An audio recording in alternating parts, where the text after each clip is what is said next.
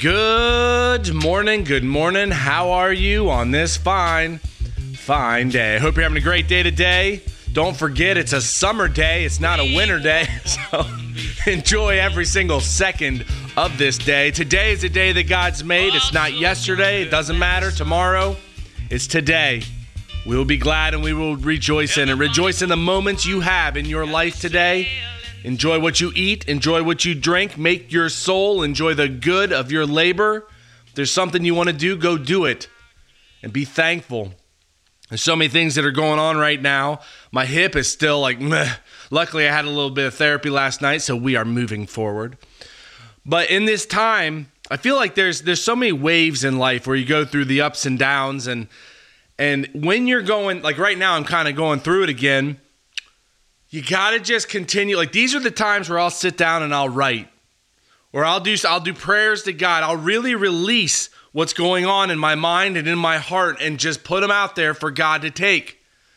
Because sometimes you can't, it's not in your control. It's in God's timing. And he sets those days side by side that we find nothing past him. So even if it's up, even if it's down, it doesn't matter. It's all for God. It's all to get that and build that relationship with him. I was reading in Proverbs today. I'm only going to do a couple of these. If you go to Proverbs chapter 13, verse 2, it says, "A man shall eat good," and this eat good is figurative for what's gained by labor or effort. "A man shall eat good by the fruit of his mouth, but the soul of the traitors or transgressors shall eat violence. He that guards his mouth keeps or guards the soul, but he that openeth wide his lips shall have destruction." You have to be careful what comes out of your mouth.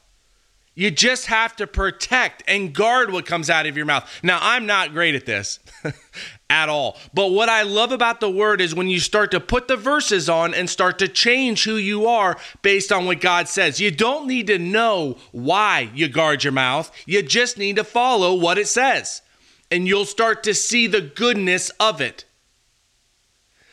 Which is why I love Proverbs. But if you jump down to verse 10, it says, "By pride only cometh contention," or strife or debate. So by pride is where strife, and strife are those heated arguments. But with the well-advised, but with the modest or well-advised is wisdom. Now, every single time I read contention, I think of one verse. And I'm going to jump over to it really quick. If you jump over to Proverbs chapter 17, verse 14, it says the beginning of strife. This is where that heated argument comes from. The beginning of strife is as when one letteth out water. That phrase is like breaking a dam. So the beginning of strife or that heated argument is like breaking a dam. Therefore, leave off contention or the little arguments before it be meddled with or gathereth volume. I love this. If you want to stop the big arguments, you got to stop the small ones. Stop the small arguments, because what that does is it fills the dam. And once that dam breaks, you're going to have that strife, that heated argument. How wonderful is the word? Start to follow what it says and you'll start to see changes in your life. If you jump down to verse 12 of chapter 13, "Hope deferred, the expectation of future good, protracted or delayed, maketh the heart sick. But when the desire cometh, it is a tree of life."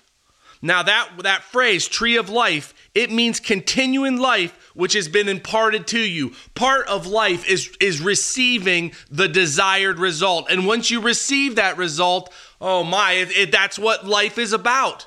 You're going to get what you desire. God's going to work with you to get what you desire. You just have to understand it's generally not on your timing. And that sucks. I just want to finish up with this one. If you go to verse 22, it says, "A good man leaveth an inheritance to his children's children, and the wealth of the sinner is laid up for the just." If you're doing well in your life, you're going to leave an inheritance to your children's children. It's going to happen. Just have a great day today. Pray the big prayers. Know that life is going to be up and down, and it's okay because it's all to find God. If you have those arguments, watch what you say to people. Watch those little arguments so you don't have the big ones. And have a beautiful day. Pray the big prayers again. Lift them up in the name of Jesus Christ. God bless you today, and I'll talk to you tomorrow. As we sail into the mystic,